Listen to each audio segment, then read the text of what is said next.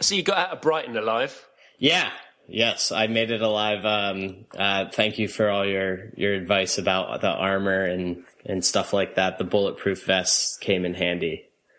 You were lucky. Not everybody gets out. Such a dangerous place.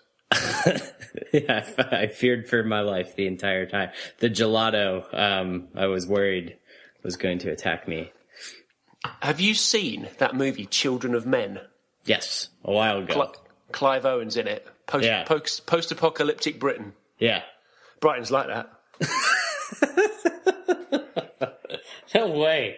It's true. No way. You just didn't see all of it. Apparently not. I love Brighton. It was amazing. I think every time I go back to the UK, I'm gonna make it a point to head back down there. There's been talk of actually sealing Brighton off from the rest of the UK. I really like Children of Men. I'll tell. I actually really like it because whenever you watch futuristic movies, and I know you do, sometimes they're dressed awkwardly. They're all in jumpsuits, or they're all sort of carrying around technology that's just ridiculous or something.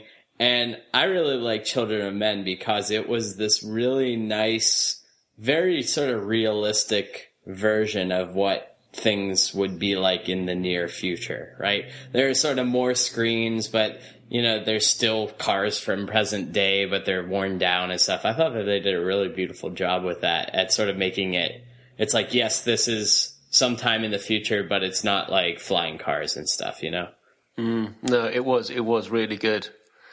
I'm not... Bloody Brighton. They're going to seal it off. I heard this. They are. They're going to seal it off like Manhattan in Escape from New York. Okay, all right. And then you have to blast your way out, essentially. I love that movie. I love that movie so much. Snake Plissken. It's brilliant. Brighton's just like that.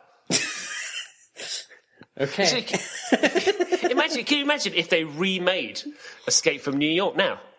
You'd have to go through all the boroughs and stuff too, right? It's now all one place.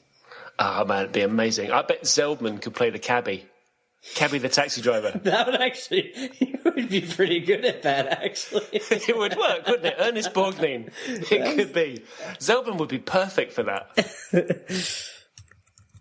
Are you tweeting that? Maybe. No. You could be Snake Plissken, I think. No, yeah. Oh, man. I think you could do that. You could do Kurt Russell pretty well. I'm pretty sure I couldn't. I would need to grow my hair. I chopped off my hair, by the way. We sort of swapped places from a hair standpoint. Now all of a sudden you're about as hairy as can be, and I went all... people have been making fun of me. I'm corporate Brad now. Yeah, we can't talk about my beard again. It's like every show. Sue hates it. She's like, she hates it. Hey, why have you not been shut down? What do you mean? With the whole US shutdown thing. We've been hearing lots of stories about that. Yeah, I'm a private contractor. Yeah, but I don't work for the government. But you could have been shut down. There's like weird stuff that's been shut down. Yeah, I mean, it's actually pretty sad, to be perfectly honest, where I've just been reading about, the whole thing is pretty damn sad, actually, but, whenever you just see, sort of what is affected by it, and you see all these different places, like just yesterday, one of the Congress people was shouting at, someone who was working without pay, sort of, they were sort of volunteering their time, even though they shouldn't have been doing it. But apparently all these World War II veterans were trying to visit this museum. And so they kept the museum open for them, but it was still closed to the general public. And this Congress person came up and was just like shouting at this lady who was, sort of doing her job and making sure that these World War II veterans were able to sort of go in and pay their respects and stuff. There's just bizarre stuff like that, and just like national forests and stuff like that. And it's just, because all the national parks are all closed too. yeah, it's just all really weird. There was an article I found on the BBC today. I don't know whether you've seen this. 10 unexpected consequences of the US shutdown. Okay. One of them being, apparently there's one person now manning the 5,500 mile border between you and Canada. Their legs must be tired. It's like one guy. Walk back, So right? That must be great for... There's a meat rush in Kentucky. There was literally no meat, apparently, in Kentucky anymore. What? I know. Crazy. No meat. In Kentucky. I mean, I don't know whether that includes chicken. But, I mean, that would be an international disaster if there was no chicken. That really would be, yeah. I mean, what would KFC do? What would normal people eat? It is pretty crazy, actually, traveling over to Europe and seeing KFC. You're like, wow, I didn't know it made it over here, but it sort of makes me happy. It's a point of national pride. It's really not good. When I was growing up, I used to know somebody that worked in the one KFC in Corby. This is the town I grew up in. And they used to defrost frozen chickens under the hot tap. Man, it was like, salmonella. Juicy. Pretty much. British people now, because of all this, we now know what a furlough is. We've never heard that word before. I don't think we have either, to be perfectly honest. We just called them layoffs. We should probably stop talking about this because I realize I don't like talking about politics. I just like the tweet. This is the last thing we'll say, because I saw this tweet that was going around yesterday or the day before, which is something like, the US government hasn't been shut down properly. Would you like to restart it in safe mode with healthcare and no guns? Recommended. Yeah, I saw that was the word. Yeah, that's it. That's pretty funny. Yeah. Well, oddly enough, I just tweeted out, I said there are three things I'm glad I don't get involved in: religion, politics, and responsive images. Oh, yeah, I know. I'm like, that's what allows me to sleep soundly at night. We might talk about sleeping soundly in a bit. Listen, I don't want to kind of interrupt the conversation with the sponsor, so I'm going to interrupt the conversation with the sponsor now. Okay. And then we've got like a cool breeze all the way to the end. So anyway, we'll talk about Ghost Lab. That's our sponsor for this week. If you're a responsive web designer or developer, a bit like us, really, I suppose. I suppose, yeah. I suppose so. I mean, that is what we do for a living, I think. You're going to really like our next sponsor. It's Ghost Lab. Synchronized cross-browser and mobile testing taken to the next level. So here's the problem, right? You're designing or you're developing a site and you need to test it across multiple browsers and many different devices, smartphones, tablets. Now you could, if you wanted to, you could set up a local development server and you could FTP files to an external server, but who wants to do that? Then you've got the job of keeping every device in sync while you test. You want to move around the site, clicking on navigation, filling in form fields. You need like 3 pairs of hands. But that's where Ghost Lab comes in. Ghost Lab simplifies and synchronizes everything across different browsers and devices. So as you do something in one browser or on one device, it happens on all the others instantly. It's like magic. You click on a link on a desktop browser and it gets pressed on a smartphone. If you type into a form input on a tablet, and it gets filled in across every browser or device that's connected to Ghost Lab. So here's how it works. You can install the Ghost Lab app on your Mac and then drag any HTML site to the Ghost Lab window. That's it. That's all you have to do. Ghost Lab does everything else for you. From then on, you can just open your site in any installed browser and point any device on the same network to the Ghost Lab IP address. And that's the great part. With Ghost Lab, there's not an app that you have to install on your devices. It just uses the browser, and that can be any browser. So Ghost Lab keeps a watch on your project, and then it pushes any changes you make to every connected browser and device. And that makes designing using code, like I do a lot of, really, really simple. I've been using Ghost Lab for the last few months now, and man, I just couldn't go back. Another great thing is that Ghost Lab's not a subscription service, so you don't have to pay every month for the software. Man, I hate that. You just buy it. Ghost Lab costs 33 of our English pounds per user. I imagine you can get it too, Brad. 49 bucks, as we say in the US, yeah. With your colonial dollars, right? And you can install it on 2 computers, like a desktop and a laptop. That's what I've done. And there are volume discounts available too. So if you go to vanamico.com/ghostlab and get Ghost Lab, we'll put a link in the notes. And if you use the offer code unfinished business, you'll get 30% off at the checkout. That's good. That's a good offer. And that's Ghost Lab. Right, there we go. That's the business stuff out of the way. Let's talk about something else. What are you typing? I'm typing in the code. I'm gonna download it. Actually, it's really good. I mean, I try to talk about things that we use on the podcast. Yeah, it's great. Yeah, and Ghost Lab's just been one of those things that is such a lifesaver. Yeah, no, it's becoming really important, and so the way my workflow has been is what I strive for. What I want is, you're not going to test across 30 devices during your core development, but at the same time having, a laptop, a tablet, and a phone sort of always synced during your core development, I think can go a really long way. That's sort of what I'm shooting for. And then, whenever the real time comes to roll up your sleeves and do some real device testing, that's whenever you get out the 20 devices and stuff. So.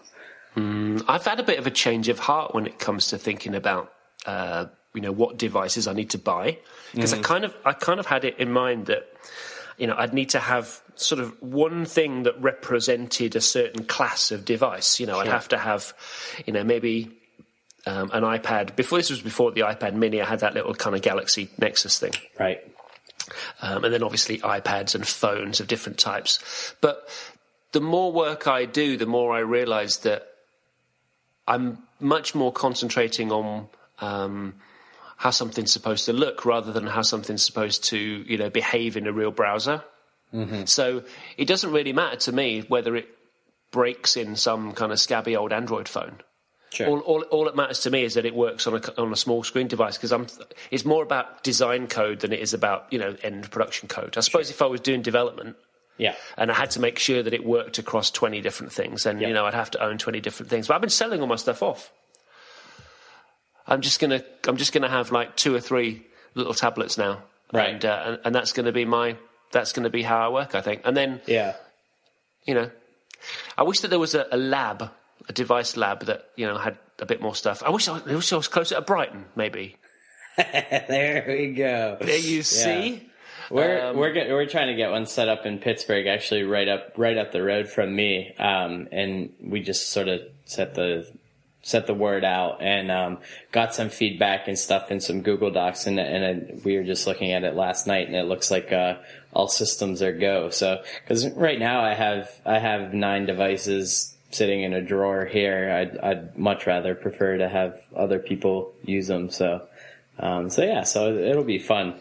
But I will say that even from a design standpoint, I'd say like the biggest thing that I'd be cautious about selling off the devices and stuff is certainly it's more about the ergonomics than it is about anything else, really. Just sort of really making sure that things feel right. Yeah. Which is it's just such an intangible thing. Like, cause I notice this a lot with responsive sites and just mobile optimized sites in general, is that there's this sort of feel that is either really intuitive or it's just sort of clunky. And a lot of my experiences are clunky in general because I'm left-handed. And so I could sort of, even just iOS 7 and stuff is just like, and I just got like the new one, and so it's longer. I was on like a iPhone 4S before, and now I'm on the longer screen. And the fact that I'm a lefty, means that things are already out of reach for me. And now that the screen's longer, it's even more awkward. So from a design standpoint, I'm trying to do a better job at sort of considering ergonomics as I go through. Did you see, I think Gruber linked to this on Daring Fireball the other day, there's a hidden mode, a one-handed mode that Samsung have added to their mega phone or whatever it is. Yeah, it basically shrinks the screen down. It's in like one corner of the screen, and it's pretty funny. It's like, it almost seems like an April Fool's joke, but it's not. Ah, dear. No, I love that. No, I've just been thinking more and more about the differences between, design code and production code. A couple of things have tripped me up this week on a project where, maybe I hadn't made the distinction clear enough. I need to write about this. Yeah, you and me both. You never read anything I bloody write anyway. Only the things that are put in books. I don't like books. Blog posts I could search for and read and stuff, but books, man, ugh. Yeah. No, so speaking of things that you never bloody read, I wrote all about designing in the open like 2 years ago or more. Yeah. Actually, I wasn't. Whenever I started this, it wasn't like I'm inventing this thing, and no, I know. So, but I very much was interested in, so I sort of put out like the bat signal, where it's like, hey, who else has good examples of this? And I got some really great stuff back, including I saw like you 9 or 10 posts from you, which is awesome. No, but actually, I was more interested in the other stuff that you collated. Yeah. In that, what was it, that designing in the open post? So, why did you? What all of a sudden sparked off the interest in doing this? Well, so a year ago, I moved from New York City to Pittsburgh. Whenever I was living in New York City, I donated to the New York City Food Bank, right? Help feed people, all that, the least I could do, whatever. And then whenever I moved to Pittsburgh, I was like, well, I'd really like to contribute to the food bank in this area. And I went onto their site and couldn't for the life of me figure out how to give them money. I'm like, oh man, I'd really like to help them. And so as it turns out, the first sort of 6 months of my year have just been crazy, just chock full of work. And I sort of got that all out of the way, which is great. And then it just so happened that they ended up tweeting to me about something totally unrelated. It was about something about, oh, you should visit this restaurant or something. And I was like, oh, hey, Pittsburgh Food Bank.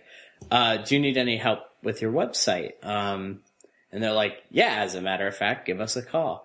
And so that's sort of what sparked it. And so we went in there, and, this is it's a pro bono project that my wife and I are doing for them.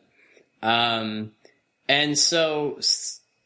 we're happy to, it's like, part of me is like, okay, well, technically I could go volunteer at their distribution center, or, maybe, use the skills that I have, to help them in a way that hopefully will allow more people to help them. So really excited about that. I've never worked for such a benevolent, on a benevolent project before. There's always been, some sales pitch or, somebody selling something. And this is, far from it, where it's just, hey, we want to end hunger in the area and beyond. And part of their goals, as sort of, we started talking to them, they're like, we sort of want to be perceived as leaders in this. They have this really massive facility, this really sort of advanced facility. It's really green as far as their architecture is and stuff. It's really, really cool.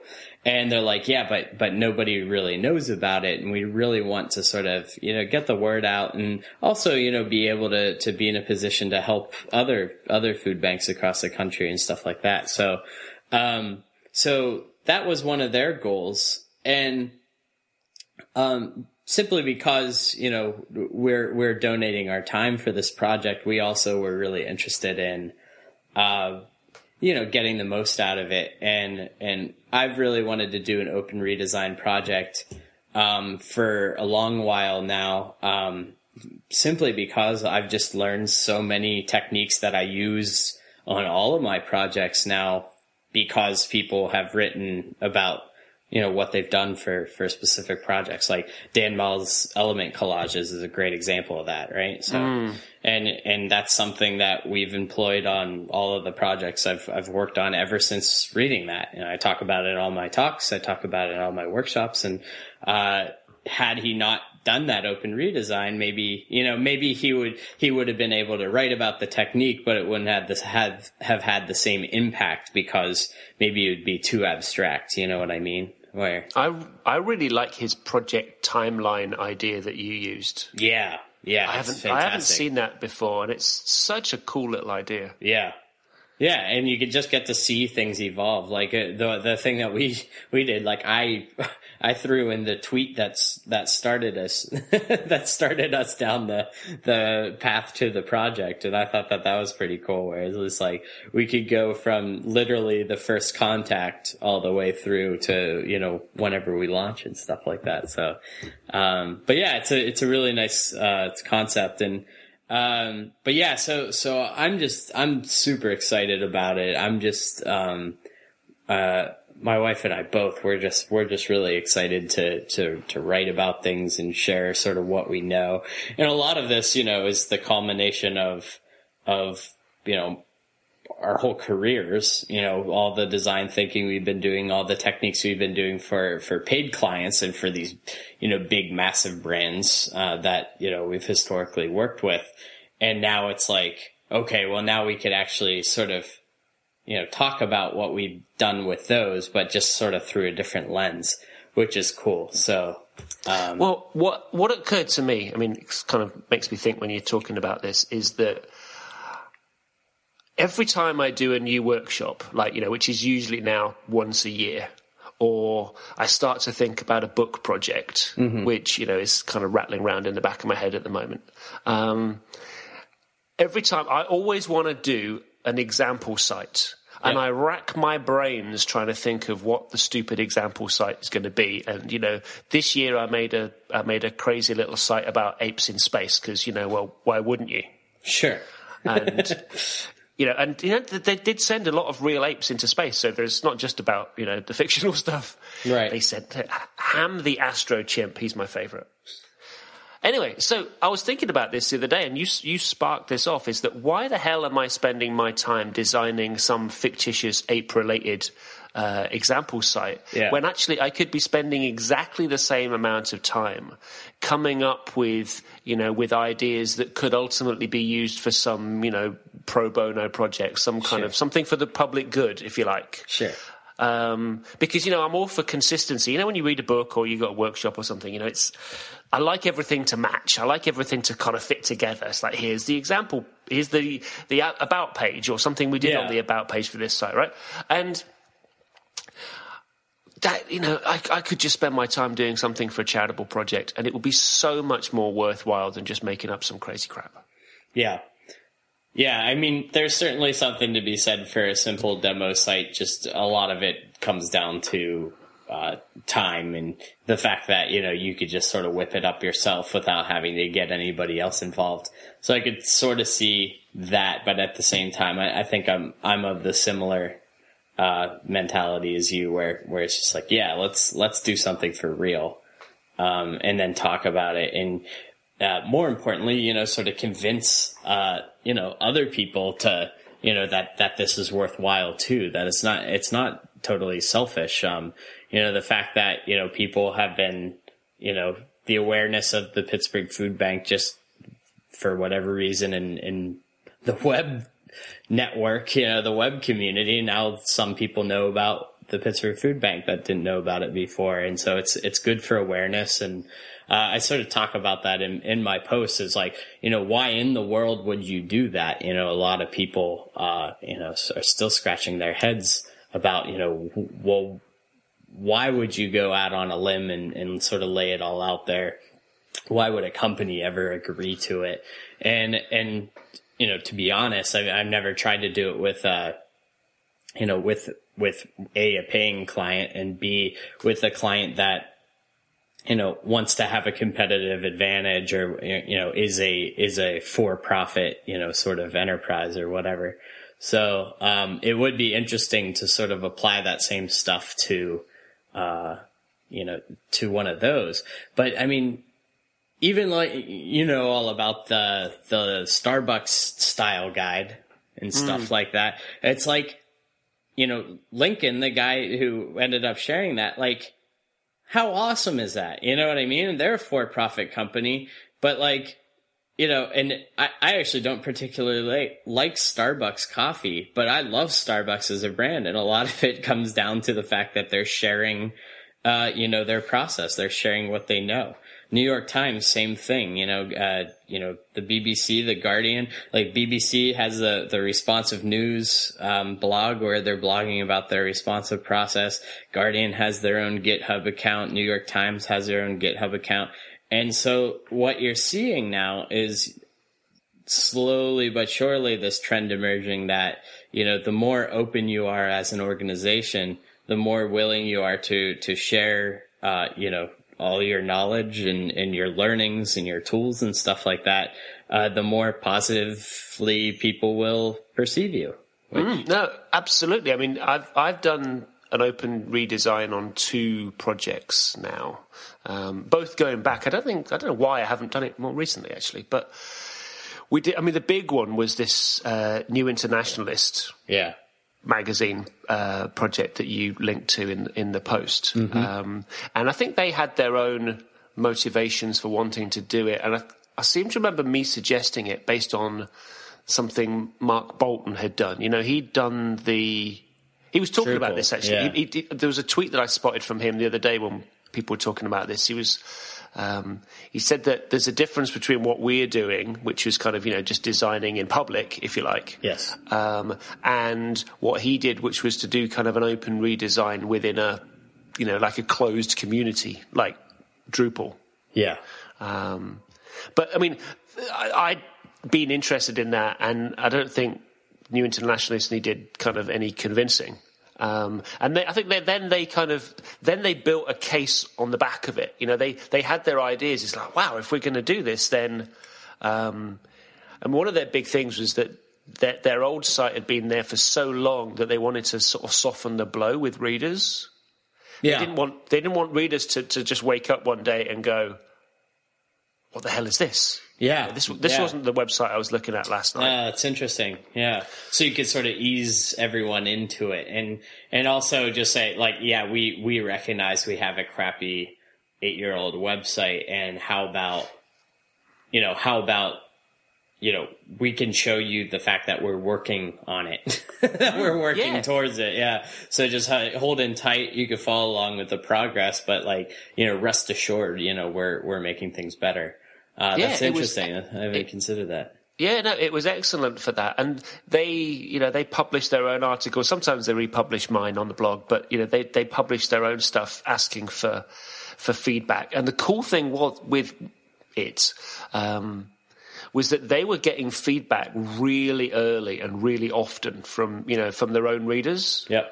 I mean, that stuff's just worth its weight in gold. Yeah, totally. It's certainly a double-edged sword too. Especially like you need to have, I think you need to be working with a client that has a good sense of self. But one of the projects I was working on earlier this year, it was, anytime anybody would say anything negative about any one particular section of the site or whatever, it's, I don't know, should we get rid of this?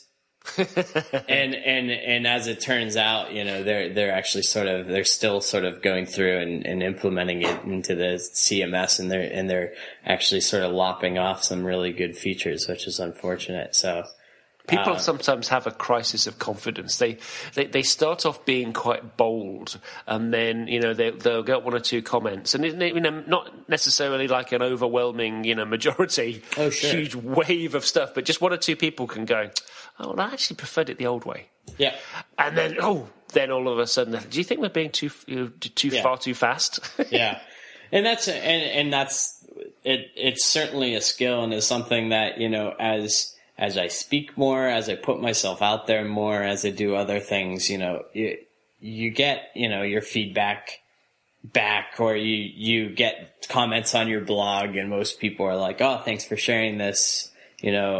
I could see how this could be helpful," and stuff like that. And you're like, "Cool, job's done." And you have some person that's like, "Oh, this is an old concept," or, "Oh, I saw this on Vimeo already," or, "Oh, blah, blah." And it's just like, ugh. And those, of course, those are the things that stick out, and those are the things that you remember. You don't remember all the positive feedback and the constructive stuff. You always remember, just the naysayers and stuff. And so it's something that I've been working on, but in the, related to open designing in the open, you need to have a pretty good filter. You need to have a good idea, and maybe even, write some rules up front with the client and say, this is going to happen whenever you're openly asking for feedback, or even if you're not openly asking for feedback, but you're putting things out there, you're going to get feedback. And you might actually want to talk about that stuff ahead of time, just so that there's sort of a, strategy on how to deal with it, how to deal with John Q. Public. Well, we wrote about certain topics in certain areas, and I think it helped to focus people's comments and feedback on particular aspects. Yeah. It wasn't quite as narrow as maybe I'd make it now. We talk about entire pages, which is something I probably wouldn't do now. I'd probably be much more granular. Yeah. In the future, but it did help to focus people's attention rather than just something go live and people go, "Ah, that's crap." Yeah. So what was the other project you did live? Or open? Well, the other one was it was an online payment services, like an online invoicing system called Cannybill, up in the north of England, and the site's not live now. I think the company either closed or they got bought out and then shut down or something. I don't know, but it's not there now. But it was I'm looking at your demo on your site.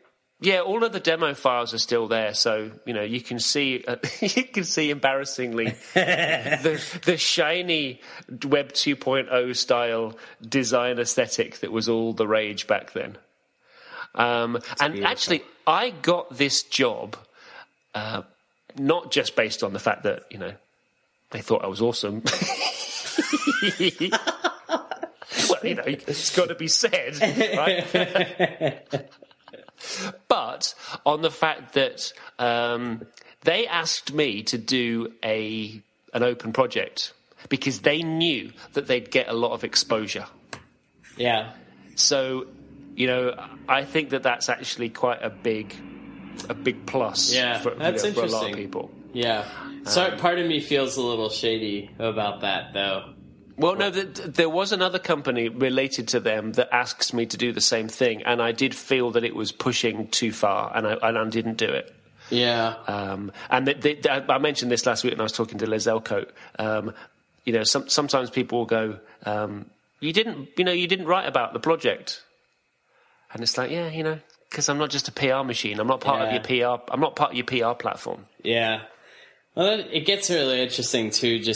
Even for non-clients and stuff, I struggle with that a lot. I get a lot of people emailing me that's like, "Hey, here's this thing. Hint, hint, nudge, nudge.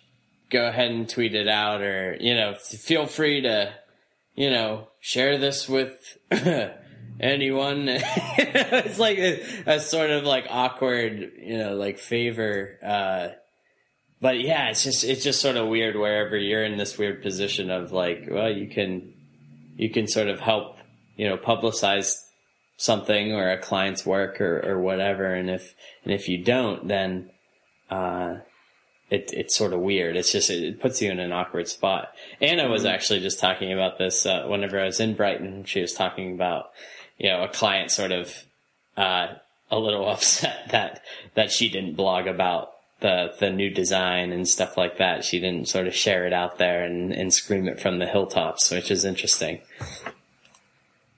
No, it does become difficult. Yeah, I want to work on more projects though, where I can just share whatever I want without having to worry about getting fired.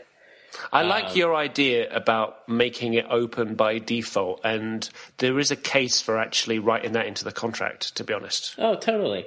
And you put some guardrails on it. You sort of allow them to sleep a little easier. We're not going to, put up all your earnings and, we're not going to share like any sort of like legally sensitive stuff.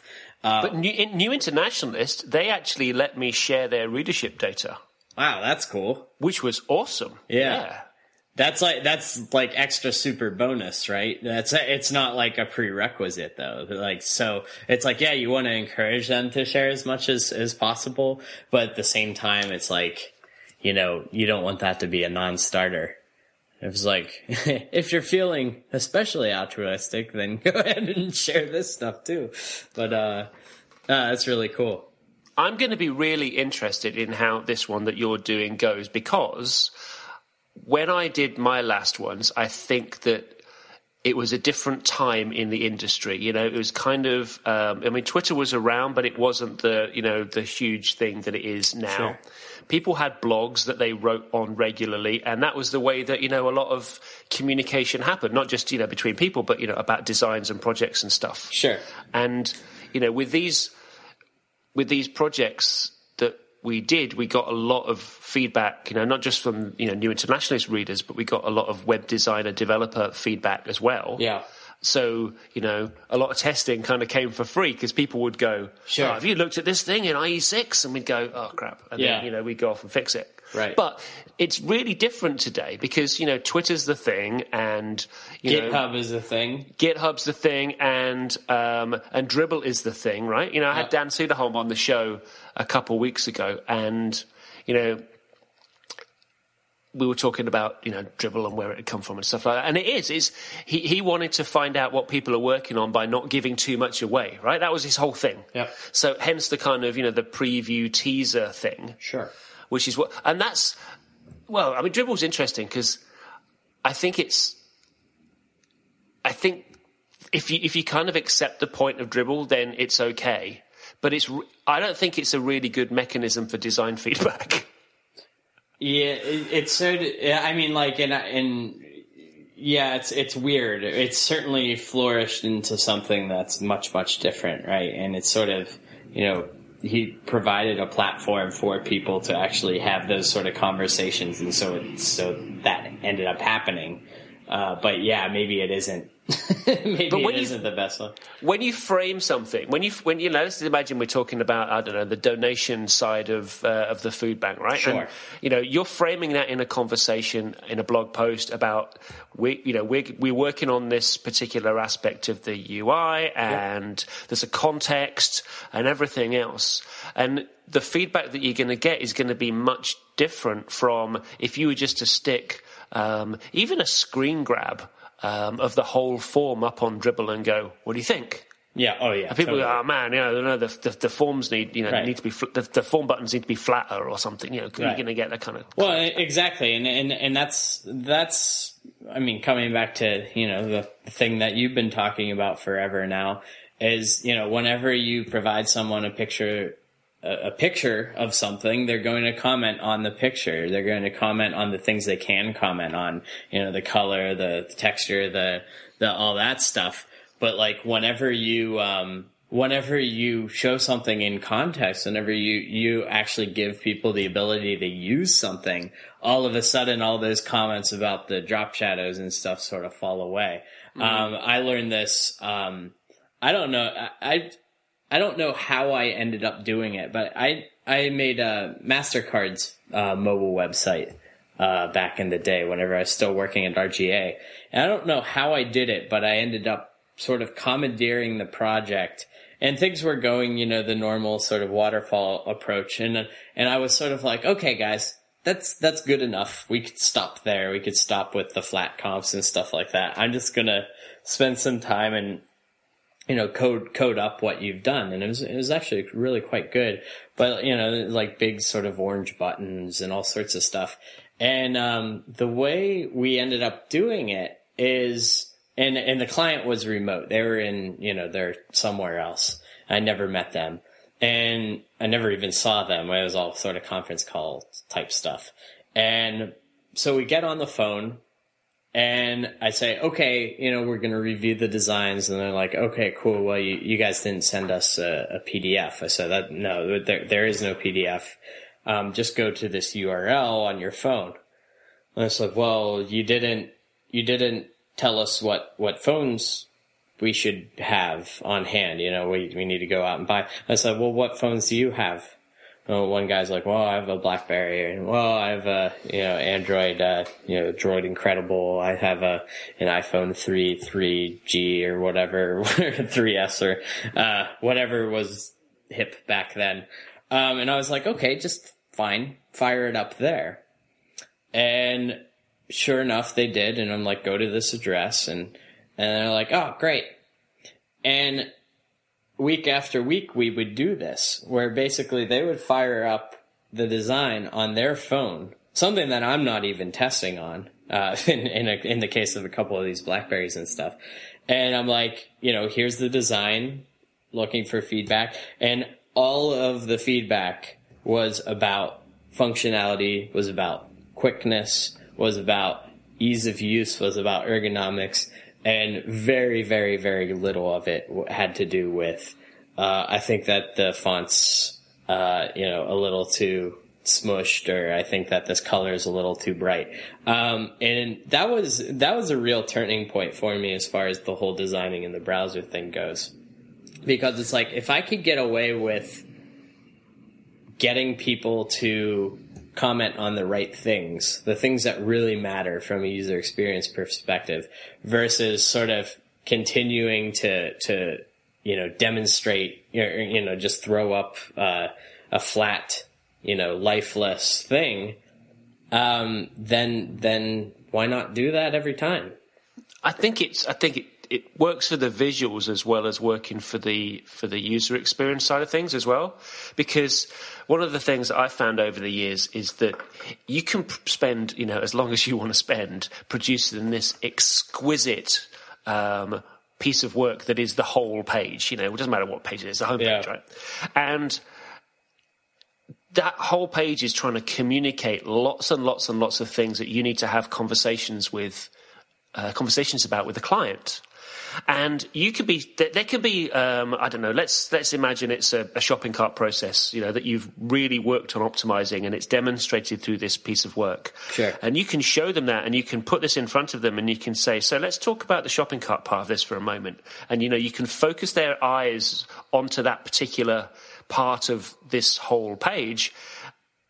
And 9 times out of 10, their eye is going to drift away onto something else, and they're going to go, that's not the most recent version of our logo. Yeah. And you go, no, forget about the logo right now. Let's talk about the shopping cart process. And it's boiling everything down into these, well, you call them atoms, but, this kind of like modular design approach. Sure.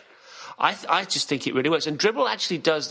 Dribble kind of inspired me in a way, because you can look at a part of something in Dribble. Mm-hmm. And you can get an idea for whether or not the personality of the design is right. Is it too contemporary or too traditional or whatever? And it's out of context. And that was the beginning of my whole kind of, design atmosphere idea. Yeah.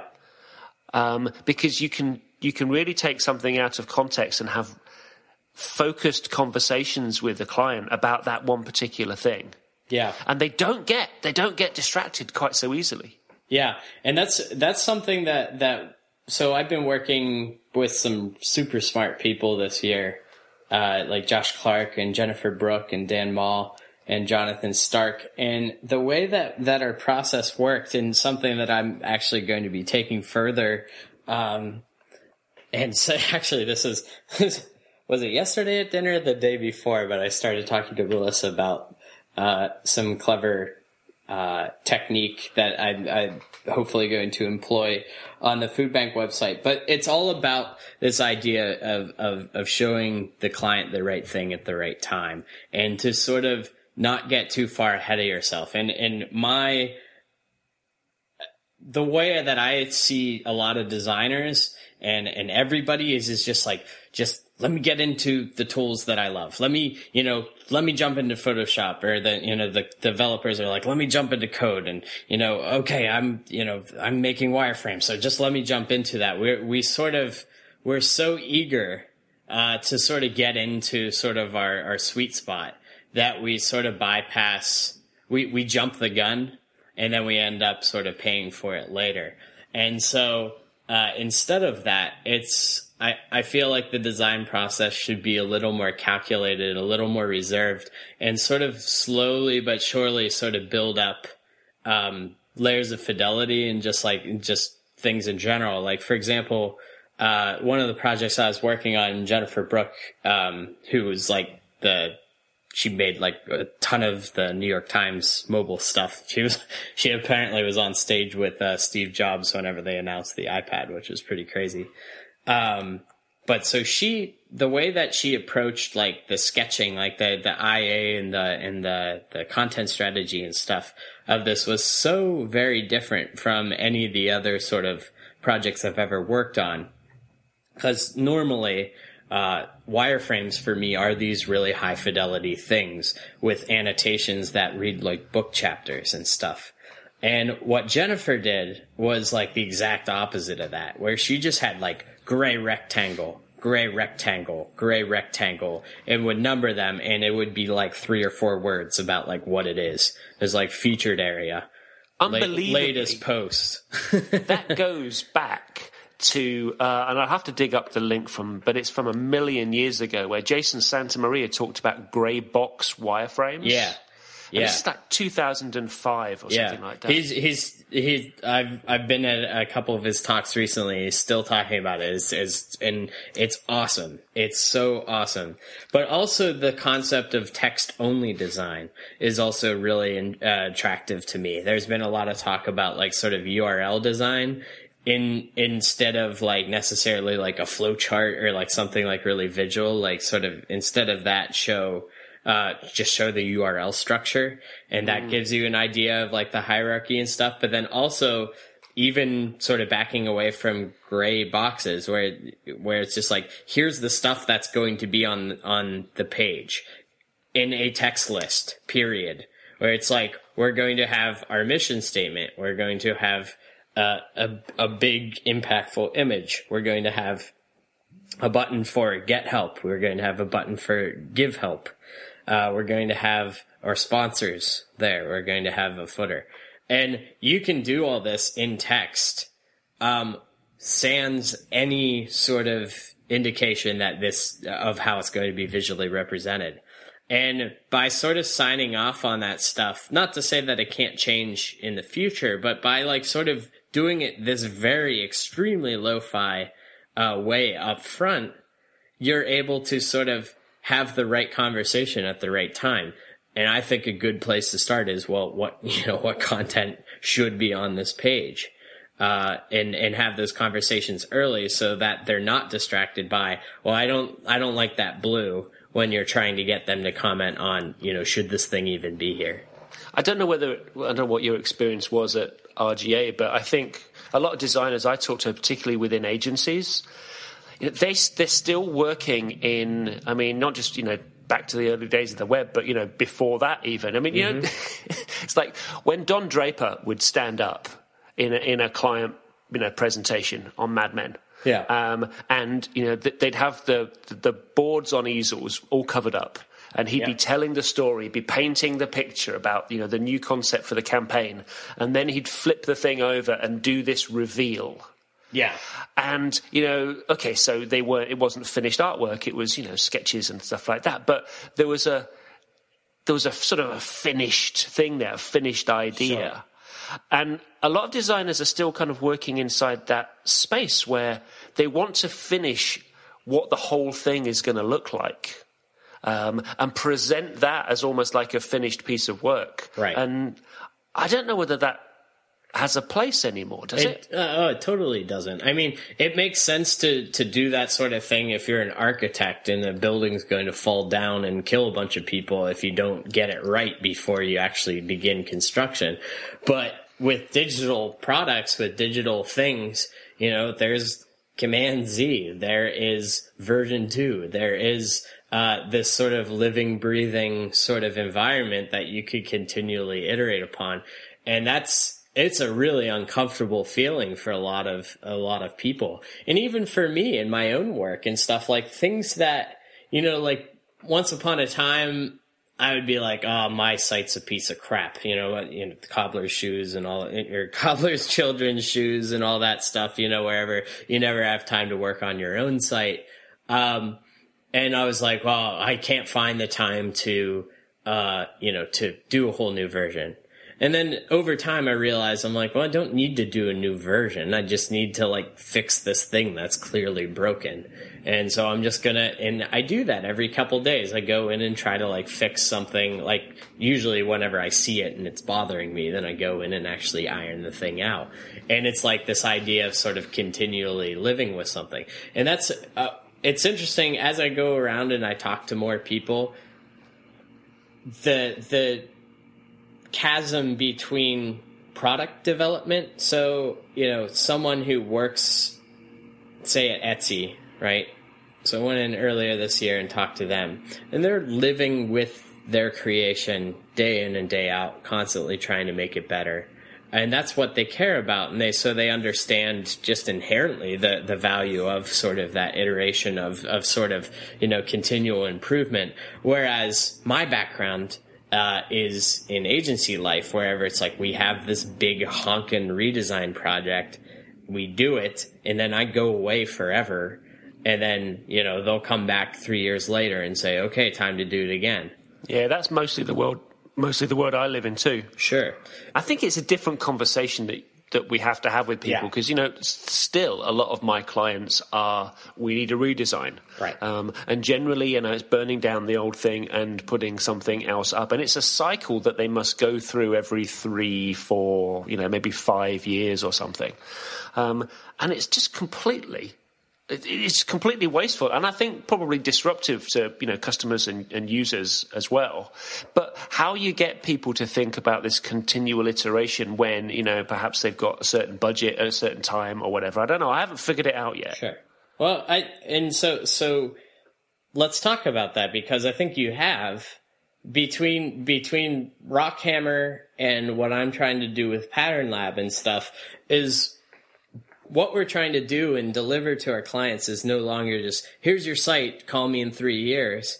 We're saying, here is this design system that you can live with, that you could extend, that you could build upon, and that whenever the time comes to totally revamp everything, we don't have to throw the whole system out. All your Lego bricks, all of your component pieces of what makes your site, your product, your service tick, are all there and accounted for. We just have to think about, how we might go about sort of, restructuring it, redesigning it, making it look better, all that stuff. But they don't have to burn the whole thing down anymore, because we're actually giving them a solid foundation with which to stand. Sometimes I'll work on something for a period of time, and when it's finished, there's almost like a period of mourning. You're kind of, I don't have to work on that again now. Possibly forever. But I would love to do... I don't want to work on products. I don't think that I'm the kind of guy that could just work on Etsy for the rest of my working life. Sure. It's not going to happen.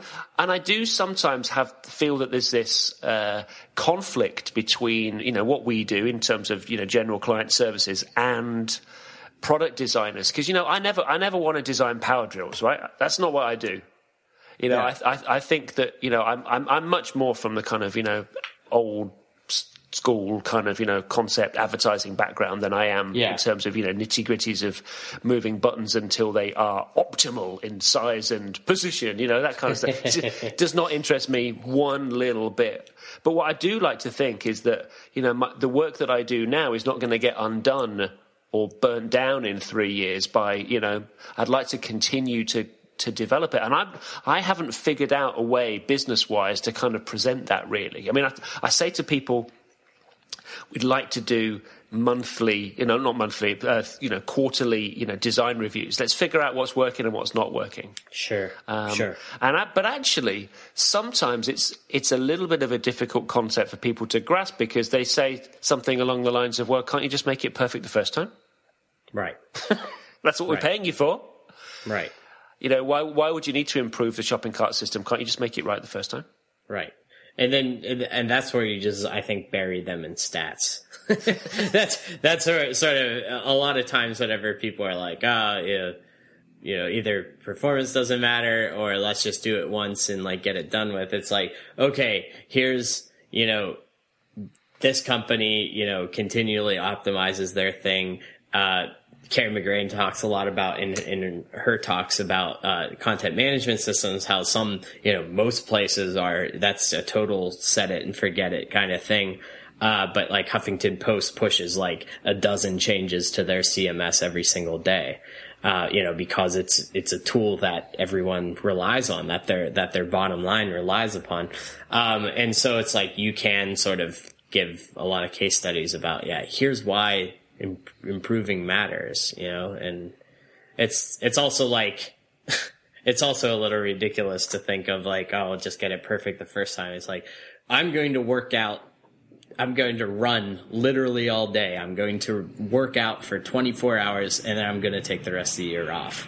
And then I'll come back and I'll try to lose weight again next year. Right. So it just, like the concept is flawed, but how we talk about that is something that's, I think, pretty new when it comes to, client services. I think that like the digital product side of things, they sort of have that inherent understanding, but it's certainly, I think, our job to convince clients that this is what they need to be thinking about. Yeah, definitely. Do you know, there was so much that I wanted to talk to you about today, but we've run out of time because I like to keep it for an hour. But will you come back another week? Yeah, absolutely. Because there's loads and loads of stuff that I want to talk to you about. And I'm sure there will be even more loads whenever we actually talk again. So things happen in between. So. Yeah, no, it's always good to talk to you. So people can find you on Twitter at Brad_Frost. Oh man, I hate underscores. Have you got a middle name? Yeah. Could you not be Brad Nelson Frost or Brad Martin Luther Frost on Twitter? No. Okay. Shut up. Not happening. My middle name's actually _, which is ironic. Man, that's such a coincidence. Oh dear. Or you can follow me at Malarkey. You'll find all the links that we mentioned in this show at our fabulous show notes. You'll find them at unfinished.bz/39. And to ask questions or suggest topics, you can message the show on Twitter at unfinishedbz or email me, he has BZ. At unfinished.bz or BZ. BZ for Brad. BZ. Thanks again to our sponsor this week, Ghost Lab, synchronized cross-browser and mobile testing taken to the next level. And next week, my guest's going to be the amazing illustrator, Josh Cleland. That's going to be cool. He's doing some really wicked stuff for me at the moment, which we're not going to talk about. Teasing it. Thanks, Brad. Yeah, thanks for having me, Andy. I'll see you another week. All right, take care.